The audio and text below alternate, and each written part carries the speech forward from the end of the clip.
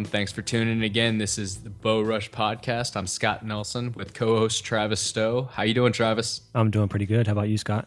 Oh man, I'm doing great. I'm excited to get this podcast started. This is podcast 002 for everyone who's following along or wants to go back and listen again and get caught up. Check out our intro, which is 001. And this is our first actual one. We're going to bring on a guest, talk a little bit about a big thing that, I've been trying to do research into, and I know you have, but, not everyone can always get that perfect private land to go hunt. So, we're relegated to going and finding public land, and there's lots of it, no matter where you're at, whether you're out west or you're in the south or up northeast. There's always accessible public land. And what's your feelings on it? How are you going to approach this season with public land? Well, usually I've had the opportunity to actually hunt on private land, but this season we're going to be going off on opening season to public land on a WMA. Hopefully you'll be coming with me. In fact, that's coming up in 2 days from now? Oh, it's coming up quick. Just trying to get some loose ends tied up so I can make sure I can get out there with you, bud. Very cool. Yeah, I'm pretty excited. I mean, I normally like being closer, but the WMAs happen to be a lot further drive. Not too much. Most people are probably used to giving a good drive. I've been fortunate enough to have a 15, 20, 30-minute drive at most to a hunting property. Now it's going to be about an hour and a half. Having means we have to wake up earlier, drive longer, but it's still going to be pretty exciting. Hey, any hunt's worth a drive, man. I know that. Oh, yes, definitely. Well, public land, when we're talking about there's so much of it, there's different regulations wherever you're at, and it's vastly different going between out west and, down south where we're at right now. So, we want to split this into a two-part podcast. The second part, which is going to come up in a little bit, is going to be based on the South, talking about Alabama, Georgia, Tennessee, that region. But we got a guest on today that we're very fortunate enough to have come on and talk with us. His name's Evan Williams. He's pretty well known out in Colorado. He worked in a bow shop for a while, but he knows the regulations pretty much in and out. He knows the regions out there, when you're talking about Wyoming, Idaho, Colorado, Utah. So he's very familiar with the public land out there and how to kind of approach it. So we're really excited to bring him on here in a little bit. I just want to be, or at least let you know ahead of time, when we spoke with him, there was a few audio glitches happening through the conversations. The audio is great. He has a great load of knowledge to share, but just when you do hear it, understand that it was something that we couldn't control. So just be prepared. Hey, so Evan, we're really glad to have you on today. Thank you very much for taking some time out of your busy day. I know you have a pretty good commute every day, so thank you for coming on. Can you start out and tell us a little bit about yourself and tell our listeners who you are and kind of your background? Well, my biggest background as far as the outdoor industry is concerned, I grew up in Western Kansas. And a lot of people think Kansas, and they think the whitetail side of things. And where we were at, mule deer was just a much more prevalent species. And that's where I gained my passion for mule deer in general. And as I was growing up, we got real heavy into the competitive rifle side of everything. And, not the long distance stuff. I was actually what you would call an IR shooter, which is international rifle.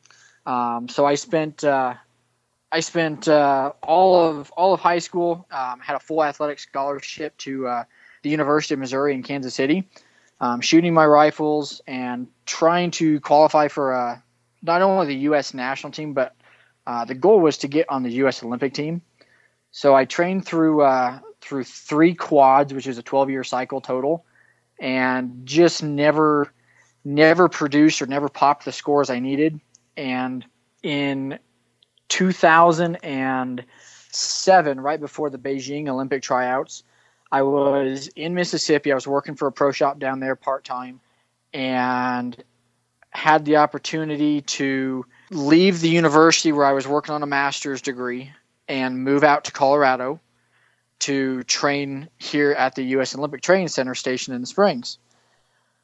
Well, to be able to do that, I had to find a supplemental income. And with my background in the outdoor industry already, working in the shop down there, and growing up in Kansas, I got my Eagle Scout my senior year in high school, and always had a love for backpacking, and being able to combine the two was just something that was always on my mind.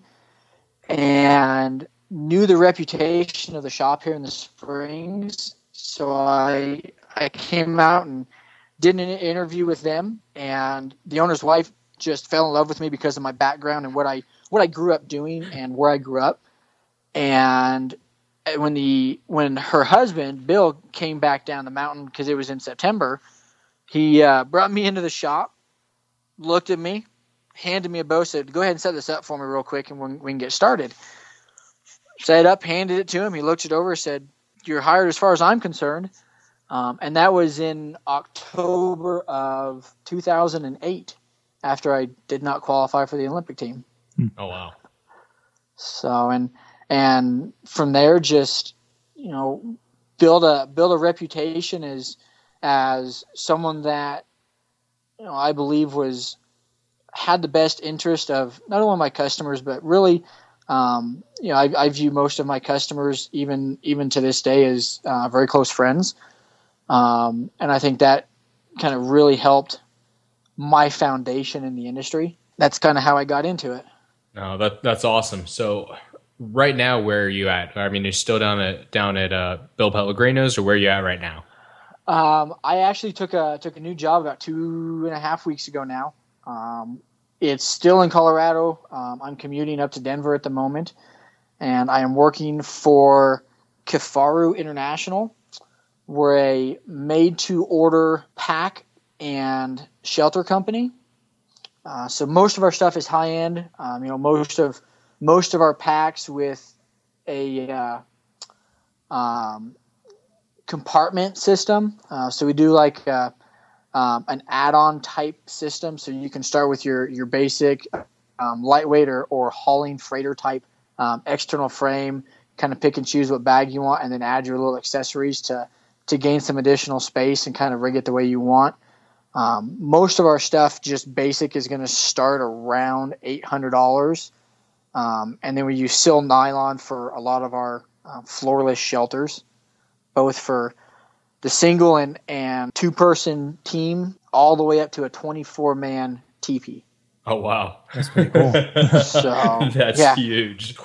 Well, to dive a little bit into what we're doing this podcast on is so many hunters, they're out there trying to draw those limited archery tags, and you rarely draw them. I mean, you'll get them, but the most of the people out there are looking to hunt on public land. So right. Sorry, my daughter. No, oh, you're good. I think I'm the only one here without kids running around in the background. Yeah, I have my almost 1-year-old son trying to fall asleep. Oh, that's funny. Yeah, mine's 2.5, and she just came in from playing in the rain with mom. Well, talking about hunting on public land, I mean, what's one thing that you saw with hunters in Colorado? I mean, what was the process between, finding a public land and really narrowing down to where they want to hunt on that? I mean, it's large areas. How would you go about splitting public land into huntable areas? My biggest approach is, with a passion more for mule deer than for elk, I really kind of focus on areas that in the last 3 to 5 years have produced either a little bit higher success rates, because they do success rates for each and every unit. So how many guys say that they hunted that in the survey? How many tagged, and are they tagging bucks? Or are they tagging does? And then be a Pope and Young subscriber or member, I can go back and kind of look at some of those counties and look at the size of animals that were entered in the books, and kind of make a judgment as to where I want to hunt mule deer at. Before you go any further, when you're saying unit, because we're thinking as well, someone coming in maybe the first time wanting to hunt public land out there. When you're talking about unit, what exactly are you meaning? Mm-hmm. So a lot of things that most Western hunters are not, or sorry, most Eastern hunters aren't used to. Western states don't have the abundance of wildlife or huntable wildlife that a lot of eastern states do. We don't get 4 to 8 deer tags like I know Alabama and Georgia and some of those southern states get. You get one deer in this state, and that's it. Ouch. Now we can get one deer, one antelope. You can get one what they call list A tag, so one primary elk tag, and then depending on where you're at, you can get a second one. But the entire state is broken up into different units based on geographic location and boundaries. Some of those are river boundaries. Some of them are mountain ridge lines, and you just have to know which ridge line is the boundary and maybe have a little gray area. Is it the apex of it? And so definitely having a GPS system is key out west. But when you're hunting certain units, if you have a unit restricted tag, like my elk tag this year is what we call a limited entry elk tag. So I put in for so many years, and every year I don't draw, I gain a point. And that gets me an extra year's worth of drawing or an extra name in the hat. Once I get enough and I draw that tag, I am restricted. I can only hunt that one unit and nowhere else in the state. Deer in the entire state of Colorado is a draw. So I have to specify what unit, or a lot of times it's a cluster. So, a popular unit out here is the Sangre de Cristo mountain range. Well, it's mainly 2 units, but if you put in for the primary unit of the Sangre de Cristo range, you're actually getting 5 units on that tag. So you get a much bigger area to hunt, which means you have more to scout. You have more that you have to try and narrow down and figure out where you want to go. But it produces very good bucks. But it is some of the roughest terrain in the state, very vertical and very hard to hunt. So that's kind of how the units work. When it comes to actually purchasing or picking a unit, is there some sort of guide or stats that you get about like what's in the area so you know what you're picking for? To some extent. Or is it just more of you just need to know the people that might know or contact scouts that do this on the everyday base? Or is it something where you spend the summertime and you have access to go and look and choose before you have to say, that's the one I want? No, you actually don't get to know ahead of time. Oh my gosh. Statistics typically come out in, I believe, February. You can subscribe to, I think it's Colorado Outdoors. Is the magazine. It's basically our division's bi-monthly magazine, I think. And the January-February issue is the previous year's statistics. So it's how many tags are issued in each unit, how many points it took to draw, if there was any leftover tags for that unit, and basically all the statistics that you really need and more for trying to narrow down. Our seasons don't start. It's the last weekend of August is when our seasons start. Your applications for your draw deadlines is typically the first Saturday in April. So you have to know all the way back before turkey season starts where you want to try and go for your fall tags. So, I guess that lends to a little bit more of a point as far as hunting public lands out there is your prep time. You have a lot of time once you apply for your tag to the time that you're actually going to go and try and fill that tag. There's 4 months, possibly 5 in between that. So what do you suggest for our listeners? And during that 5 months, how would you best start approaching hunting a public land? Is it looking at Google Earth? Is it talking to the DNR? Is it physically getting out there and walking the property? Like, how should they approach that? Trying to take the 4 days off plus flight or drive time to come out here and scout and get back, and losing that valuable vacation time probably isn't going to be a big option for a lot of guys. And I know exactly where you're coming from. I've lived out here almost 7 years now, and I truly have only got 3 days of in the field preseason boots on ground scouting. My work was such at the shop that I was working 6 days a week. And during the summer, our busy time, I was working anywhere up to 70 hours a week trying to get everybody ready. So, Google Earth is a very, very good scouting tool. It's one of my primary ones. Another one that I use is once I kind of have an idea or I narrow down, let's say 5 or 6 different spots, I can look at the division areas. So each one is going to be under like a ranger district or a certain division office is kind of the headquarters for that area. Or you also have your BLM offices, which is your Bureau of Land Management, which is basically tied into U.S. Forest Service. All of those are going to be great resources that you can call and talk to either their staff wildlife biologist or figure out who the wildlife biologist in the area is. And a lot of times they'll give me their cell phone number because it's a work cell. And I've actually been in a unit last year. I had my 6 main areas, so I basically had a plan A through a plan F. And when all 6 of those plans failed, I called the division office and I said, "Hey, who's your wildlife biologist? And is there any way I can contact him?" Well, he was actually out on the mountain. Called him, left him a message. 3 hours later, he had service and called me back, and we came up with basically a plan 7, 8, 9 or something like that. And I ended up tagging a Pope and Young, not one of my best bucks, but probably one of my proudest bucks. And that was the Hail Mary hunt. Oh, it was. It was day 13. I hadn't seen a shooter buck. Everything I was seeing was forkies, and I'd rather eat a tag than shoot an immature animal because you never know what the potential might be. So, yeah, it was literally a Hail Mary. I had come back into camp that night with the sole intention of packing camp and just hiking out that night.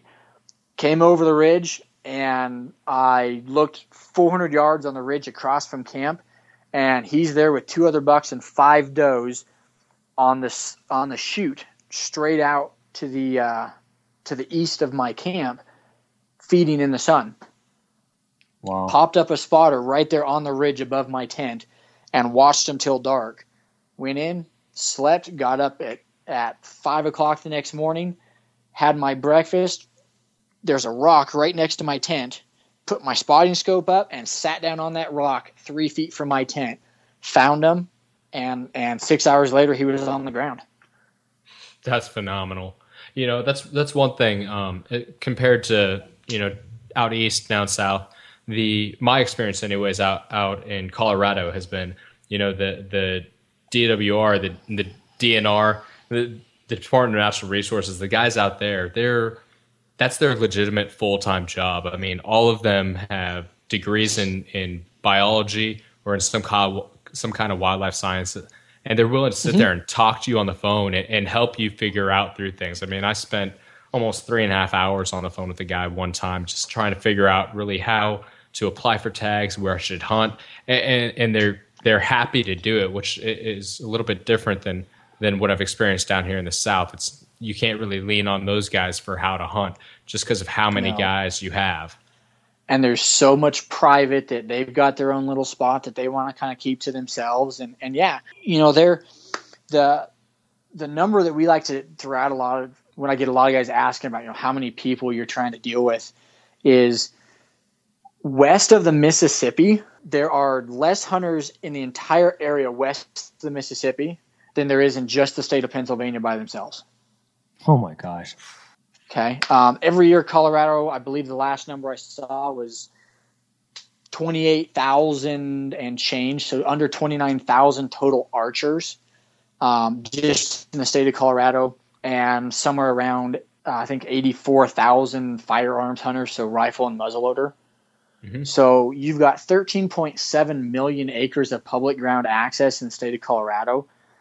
Most of that is in over-the-counter units, so a unit that anybody from anywhere, even out of the country, can come in, buy an over-the-counter tag, find some national forest, find some BLM or U.S. Forest Service ground, and then go hunt. Wow. Let's say someone does happen to come in out of state and they might not necessarily know all the rules and regulations in that particular area. So that they happen to get a tag, they go out hunting, let's say, for instance, they walk onto the area that they're supposed to be in, but then they somehow cross over their spots. What should they be prepared for? Because let's say they just happen to walk over. I mean, is there something they need to worry about? Is there something that they need to this is going to be penalized if they get caught? How do they know that they're over it? I mean, what happens? The best system for hunting out west is get you a touchscreen color GPS unit and look into the OnX GPS system. They do them for, I believe, almost every single Western state. And it's what I grew up calling a plat map. So it's the entire state in your GPS that breaks down the boundaries of every unit and what type of land it is. Is it private? If it is, who owns it? Is it U.S. Forest Service? Is it BLM? Is it a state trust? And depending on how accurate your GPS will zoom into, like my personal unit will only zoom into 20 feet, but it will tell me within 20 feet if I'm in my unit and if I'm on public ground or private. Because the fines and the trespassing and all that, there is no leniency.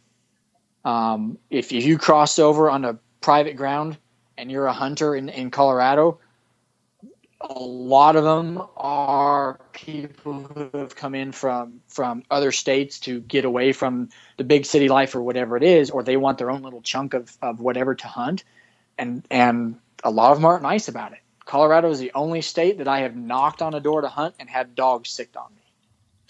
So does that happen to be, let's say you get the bull, and though it runs out of your unit into another unit, do you need to do preparation, like call ahead to the DNR or let him know that you're having to now go track the animal, or what happens there? It is, because it's a much different game regulation. While your tag is funding the state of Colorado, the animals do not belong to the state. They view them as belonging to whoever's ground they're on. So unfortunately, like I grew up in Kansas. If I shoot an animal on public or private ground that I have permission to be on and it crosses boundary lines, I can start by calling the other landowner.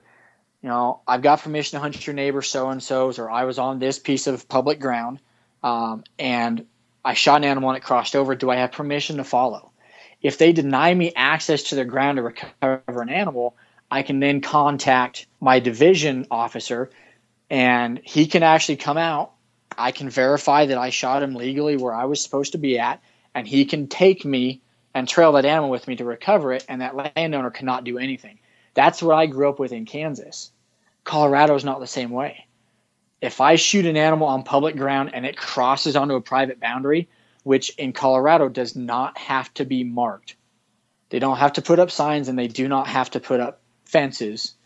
You could just be walking through dark timber and all of a sudden you're on private ground. So you have to be very careful. But if I shoot an animal on ground I legally have permission and right to be on, and it crosses a boundary, I don't have permission to chase it. I can go through the same steps. I can do everything in my power to contact that ranch, either the owner or the manager or whoever owns that property. And if they deny me access, I can go to division, but they're going to tell you there's nothing I can do. Very, very often, I actually only had one customer. He was actually hunting in eastern Colorado on the plains, shot an animal on ground that he was leasing, and it crossed onto one of his neighbors. They denied him access. He went to the division. They could not do anything about it. So he actually contacted his lawyer, had his lawyer contact the other landowner, and then the other landowner backed off once he got his lawyer involved, and he was able to recover his animal. Power is money. Yeah. And that's right. And the fact that he had to take it that far, to me, I view that as, if that landowner refuses access, that's fine. It's your property. I understand that. but that division officer better be issuing them a wanton waste fine, because they are now basically letting an animal die for no reason. Where I'm going to take that animal, I'm going to put it in my freezer, and I'm going to feed my family on it. They're not going to do a thing with it. They're going to let the bears and the coyotes come in on it. And that was a wasted life when I was completely in the right. Maybe I made a bad shot. Maybe it deflected. Maybe I hit a front shoulder, and at the angle I was at, it angled back and hit guts, and it wasn't a fatal shot right there. It runs far enough, crosses boundary lines, that arrow angles and does more damage. Now it's done. Or maybe it's sitting there still alive, and animals are eating on it while it's still alive because it can't go anywhere. It's so wounded. So that's my personal take on it. So, yeah, I don't like Colorado retrieval laws. I think it protects the landowner too much. But I understand kind of why they do it. I just wish they would do some extra enforcement if a landowner is going to be that way towards a hunter. So I guess in each state, depending on where they live, they might want to find that out beforehand. I would definitely recommend that. And if there's any question on, am I going to be too close to a boundary? What if an animal runs? Play it safe. Look at where private lands are at, because there's plenty of places out there where you can find that. You can find it on huntdata.com for Colorado. You can find it on the OnX systems stuff. Your National Geographic fold-out maps, it has different colors for public versus private and wilderness versus not. Find you a good chunk of wilderness, get in the middle of it. That way if it runs a mile or 2 miles, it's still running on public ground. That's good advice. Do whatever you can to protect yourself. CYA all the way. The most important thing is to get your regs where you're going to go. Read the new rules and regulations pages. Most of it won't apply in the season you're going to want, but you need to at least go through that. And then just some random, go through archery rules and regulations, because there are some specific ones to each method of take or method of harvest. The biggest one that a lot of people, especially coming to Colorado, don't understand or don't even look at, we're a no electronic state. None. Oh, yeah. Zip, zero, period. You can have no electronic sights, no electronics on your nocks. You cannot have any type of electronic video equipment attached to your bow or the arrow. That is really good to know. That was one of the biggest things when, where we were located. It was a great place for out-of-staters to come in, do a final checkup, come into us, kind of look at the shop, maybe shoot a little bit just to check their bow with altitude. And then, they can head up into the mountains. Mainly your central and southern guys are doing that. And that is the one thing this time of year that I had to let guys know the most, was they'd show up with mounts for their GoPros, or they show up with lighted nocks. And I'm like, did you guys read the regs? That's not legal in this state. And it blows their minds. Oh, yeah.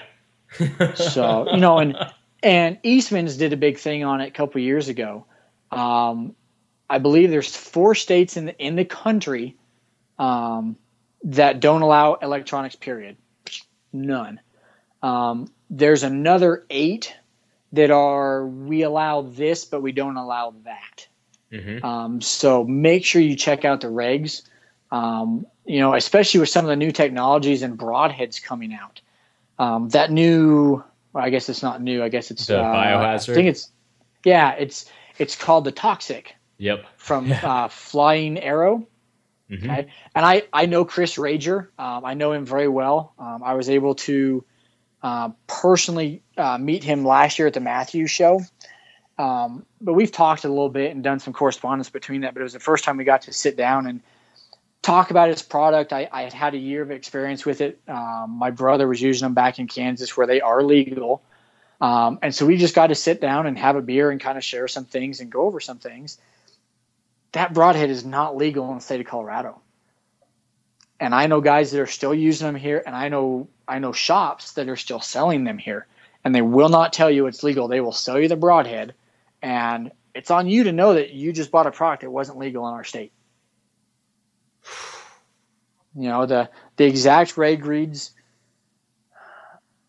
a broadhead must have a cutting surface in the same plane from the start of the point to the end of the blade.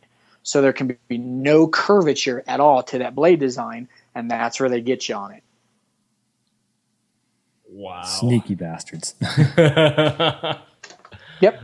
So, and they're not trying to trick you, but I mean, it's one of those things that's spelled out to my mind with a degree in mathematics. I know the difference between a Cartesian coordinate graph that's two-dimensional, which would be a legal straight blade, and a three-dimensional Cartesian coordinate that is a third curvature and is illegal. And I bet I've had hour-long conversations on the phone at the shop with guys trying to figure that rule and regulation out, and what's legal and what's not, what can I do and what can't I do. That's crazy. Yeah, I mean, the difference in regulations between out west and out east or down south, when even if you take out the fact that we can kill 10 does and 2 bucks in a season, plus plus quota hunts on the WMAs, taking that huge difference out, just the method and the regulations behind the actual hunt is insane. The dates, when you can and can't hunt. Out here, you're a bow hunter. You hunt from September 12th through January 31st in part of the state, and you all the way through. And if you're hunting the Eastern Plains, your season starts October 1st, and there's a break for the muzzleloader season, and then you open back up, and there's a break for the first rifle, and then you have another break for second rifle, and then you get to finish your season out. And you are not allowed to hunt during a firearms season if you have archery equipment, if you have an archery tag.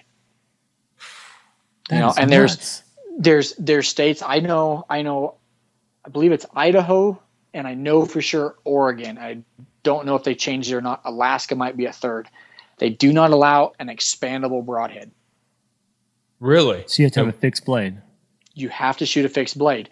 And there's some broadheads, like I am an absolute fan of the Ramcat broadhead out of Pennsylvania.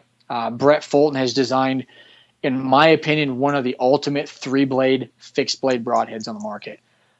There's some other stuff I'd like to try, but it's just that it's something I am going to try. I have my fail safe, and that Ramcat is it. One thing is setting some realistic expectations. A lot of guys are going out and they're just dead set on killing that trophy, but really they're hunting. They're hunting. If you're coming to Colorado, you're hunting the wrong state. I'll tell you that right now. Colorado manages its elk herd for quantities, not the quality. On an archery tag, there's 10 or 15 units, and I don't remember the number off the top of my head, that are a draw unit. Everything else in the state is over the counter. You can find some very, very good bulls on over the counter public ground tags. I've got 3 buddies in Denver, 2 I work with, and 1 works for one of our distributors. They're hunting an over the counter unit that I know exactly where they're at. And one of them has a 5x6 bull elk right now in a basin that he can access whenever he wants. And that bull is a legitimate 330, 340 class bull on public ground in an over-the-counter unit.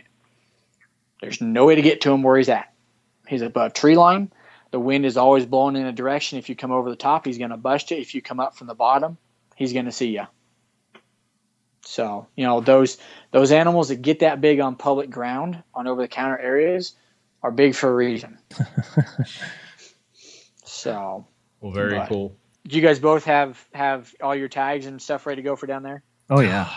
Well, I do. I don't know about. Okay. I don't as of right now, unless I see. This is my dilemma. Do I keep my residency in Colorado and apply for my tags, or because if not, it's going to cost me like $400 to hunt this season. Ooh. It's gonna cost that much to hunt in Georgia. Yeah, because it's like $100. It's $100 for the hunting license, 195 for the big game license, 78 for the WMA. Yeah. Yeah. It's worth it. But no, well, I mean, what I'm probably doing is changing my residency and then just sucking it up. Because the thing is, when I do my here's a question for you. So how does that affect it? If can I put in for draw for out of state? Oh yeah, in Colorado. Yeah, and that's one thing I wanted to add is even if you do not plan on coming to hunt, you're going to give up like $604, and they're going to keep it for, I think, 2.5 months. Essentially, by the time you get your check back, it is worth it to buy that point for every species that you want to hunt eventually. If you had a tag the previous year, you're going to get all of that money back except for $3. If you didn't have a tag and you put in for a point, you're going to get everything back except for $40. So essentially a point for every species is going to cost you $40. Well, if you do a point for elk and a point for mule deer, you're $80 if you didn't have a tag the year before. But you start accumulating those points before you know it, you're sitting on 3, 4, possibly 5 points. You got your pick of just about whatever you want for mule deer on 3 or 4 points for archery. And elk, you're right at some of those units. If we don't go to a point banking system, which don't even get me on that one, that you stand a very good chance of drawing. So, I mean, the banking, like the points values, is that something you cash in? Or yes. So once you hit a certain limit, basically that allows you to not have to pay for that year, or is it just means it gives you that chance to get that tag? It gives you the chance to get that tag. So, for instance, the tag I have this year is what we call an LE tag, or a limited entry tag. So they go, okay, for this unit, we let 115 resident tags out. I think we're at like a 20% state. So that means there's 25 odd non-resident tags. Plus there's another, I think 10 or 15 landowner vouchers where the landowners pay a non-resident fee to get their tags, and they can turn around and sell them to whoever they want for whatever price they want. For $2,000 minimum. Keep going for mine. Yeah. Oh, I knew of 7 landowner vouchers, and they went for $2,200 in a total of 3 days. So, and some out-of-staters that have money, especially some of the Texas guys, are willing to pay it without blinking an eye. But of your limited entry units, it'll take X number of points to guarantee that you're going to get in there. Like the unit I've got, 4 points this year guaranteed that you do that tag. 3 points gave you, I think it was an 84 or 86% chance of everybody who applied with at least 3 points. 22 people did not draw that tag. So 22 people next year will have 4 points. And you can actually go back and you can look at how many people with 2 points applied, how many people with 1 point applied, how many people with no points. And you can kind of start factoring based on residency, who's going to be getting tags, and where the point creep is going to come, where 3 points won't get you that tag anymore. 5 points will guarantee you that tag. 4 points will be a bubble. Well, and it's complete luck of the draw. Like my buddy Tyler, he's out hunting moose right now. He's 19 years old. His dad has been putting in for this tag for 9 or 10 years and hasn't drawn. This is his first year to put in, and he drew the tag. And moose. But here's the thing: antelope, elk, and mule deer, and bear. I think bear are a completely different system. Really? They are true points. If a guy puts in for my unit with 17 points, he gets the tag. There's no questions. They start with the highest point guy, and they work their way down. When you get into, okay, we've taken care of everybody down to 4 points. We have 70 tags left, and we have 92 guys left with 3 points. 92 guys get their name in a hat. They pull out the 70 names. Those 70 guys have tags. The other 22 don't. And nobody below them gets them. They gain a point. Mountain goat, bighorn, and moose don't work that way. You put in your points. After 3 years, you're finally eligible to actually be in the draw. The first 3 years, all you're doing is gaining points, and you're not eligible. You cannot draw in those 3 years. Mm-hmm. That is your basically your bank. So once you have those 3 points, your name is in the hat once. Every year after that you don't draw. So I go in with 3. I'm in 3 and 0. So I have my 3 base points, but no extras. My name is in the hat once. When I don't draw, I gain 1 extra point. So now I am 3 for my base plus 1. So the next year when I put in, I get my 1 point for my base and 1 extra for the year I didn't draw. So now I get 2 names in the hat. When I don't draw, I'm now 3 and 2. And it just keeps progressing. I get 1 name in the draw for my 3 base, and every other point I have on top of that gets me another name. And it's some weird, funky system. They put your ID number into some algorithm, and it comes all the way over to something else, and it flips and spins and does something to your number, and it comes back down to somebody else, and it flips and spins and rolls it and does something else to your number, and then it goes into your bank. And they somehow select X number of however many tags, and then they have to unjumble all that and figure out who your tag holders are. Seriously? So just because you're 3 and 12 doesn't mean you're going to gain that tag. I could draw that 3 and 1 because my lucky number got pulled because I've got a golden horseshoe somewhere. So, in a little bit of a wrap up, people that are going to come out west and they're going to try and go hunt, they don't have the money to go out there and buy that big high dollar, ranch for wildlife tag or ranching tag. They want to come out there and hunt on public land. Do you recommend they go to like huntinggpsmaps.com or huntdata.com, something like that to start their research, or what? Those are definitely great map sites to start. There's also a lot of other Western tools. The internet is a great one. One of the websites I like to use, and I like to promote it because I'm one of the field editors for them, is rockslide.com. And that's rock without a C.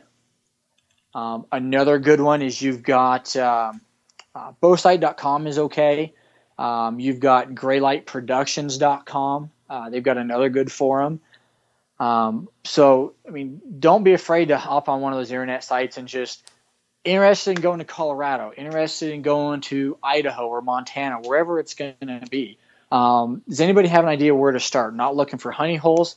A lot of those guys are going to tell you, this general area is really good. This general area is really good. I personally kind of like to focus on wilderness areas because it is restricted to foot and horse traffic only in the state of Colorado. Don't be afraid to make a lot of phone calls. Your division officers, your wildlife biologists, don't not utilize a taxidermy shop that is possibly in an area you are considering. I hunted an area in 2012. I had never been in there before, never got to go in there. Everybody told me it was a good tag, so I put in for it. I drew it. When I talked to them, I've just heard good things. I don't know anything about it. Okay, I'm starting from nothing. I started calling the taxidermists in that unit in possible areas I wanted to be in, and kind of figuring out, where some animals were at that they've heard of getting shot. They were brought into them. So taxidermists know more than a lot of guys give them credit for, because a lot of guys are going to tell them exactly where they shot it. So my taxidermist I was at last Thursday, picking a mount out for my antelope I just killed, and walk into his freezer, and there's a 192-inch typical mule deer laying on the freezer floor right next to my antelope. Knew everything about it. He told me the unit. He told me within 2 miles of which basin he was in. Perfect. That hunter had a big mouth. So take advantage of it. If I ever get those tags, I can go back and reference those. Oh, wow. So keep notes on everything, where you're looking, what you're hearing. If you go into an area, take notes. If you're in there for 3 days and you're not seeing anything, but you're seeing late sign, You might be in either an early season calving area and they've already left, or you're in a transition area that they're coming from the high country and calving areas down to those wintering grounds, and you're just not catching things right. So, keep journals and always go back to your notes. Find an area that holds animals that you can hunt consistently and get to know. The odds of harvesting an elk with archery equipment on an over-the-counter tag in Colorado is about 11%. Wow. I know guys that break that mold every year. I know a gentleman, he called a good bull in for his wife on Saturday and never presented her a shot. It's the 9th year they've hunted that unit. The first year he hunted, he did not fill his tag. The second year, he shot a cow. And the next 7 years, he shot a legal 5-point bull. Wow. So hunt an area as much and as often as you can. Get to know it. Keep that journal. You're going to figure out a pattern. You're going to figure out where animals are on dry years, where they're at on wet years, where they're traveling, where they like to frequent, and if they get pressure, where they go. Especially on a public over-the-counter tag, that is the biggest key. I found a little pocket in 2010. We had spotted this 350-ish bull, and he only had like 7 cows with him. And we were in an area that it was real shooty. So it was a north-south ridge, and both sides of this ridge just had all kinds of little finger drainages. And from the bottom, you could find these nice open benches at like 10,000 feet maybe. And you could just sit here and you could glass this front for miles and see all these chutes. And we found this bull with his cows in one chute, and we saw him 2 days straight, 2 mornings, 2 evenings in the exact same spot. Got a game plan together. We climbed 2,000 vertical feet in elevation to get a campsite above him. He came out that 3rd morning, and as soon as we saw him, I grabbed my bow, my pack, and I started running down the ridge towards him. What I didn't know is there was another group of guys coming up from the bottom, and when the thermals shifted, their wind blew right up to him, and he disappeared. A week later, I went back into that same area. No animals anywhere in the 3 miles we could see, but there was a pocket we couldn't see, and that's the direction I headed. There was no trail that went in there for 2 miles. And I just bushwhacked into there. I found that bull and another one I nicknamed Saber. He was a 48-inch dagger that came up and over his head sideways, and a big 6 on the other side. And they were in a pocket that if you were going to get in there, you had to want to be in there. It was rocky and nasty, but it had a nice flat bench and meadow in the middle of it with dark timber and a little base on all 3 sides, and opened to the east. That's really And cool. when they got pressure, they went up and over a rocky ridge, something you would imagine mountain goats and mountain sheep going into, bighorns. And they dropped in there and they stayed in there the rest of the season until snow pushed them out. So learn an area, figure out where pressured animals go, and you will have more success than the 89% of hunters that come to Colorado for over-the-counter tags. That's phenomenal. Well, yeah, thank you very much for coming on. A lot of good insight, and we look forward to having you on. Seems like there's a lot of stuff we can probably bring you back for. We're talking about, day packs and full camp packs, and a lot of other archery insight. We're interested to hear what you really shoot and kind of your perception on why you shoot how you do with FPS or terminal impact, and how those kind of weigh out together. So anything you guys need, feel free to give me a call. And no, I'm real excited and happy to be a part of what you guys are doing. Thanks for giving me a chance to come on and talk with you guys today. We appreciate it. If any of your listeners have questions, feel free to get a hold of me. You can either email me at evan@rockslide.com, and that's rock without a C. Or if you're interested in our packs, have any kind of questions on stuff, you can find me at evan@kifaru.net. Is KIFARU. So it's evan@kifaru.net. Perfect. Thank you. awesome. You're Well, welcome. thank you very much for coming on, Evan. Yeah, thank you. It's a pleasure, guys. Good luck with your seasons down there. Man, that was a really good interview with Evan Williams. It blew my mind. I had no idea that he had so much knowledge. I mean, Scott, you found a really good guy to bring on for our first podcast.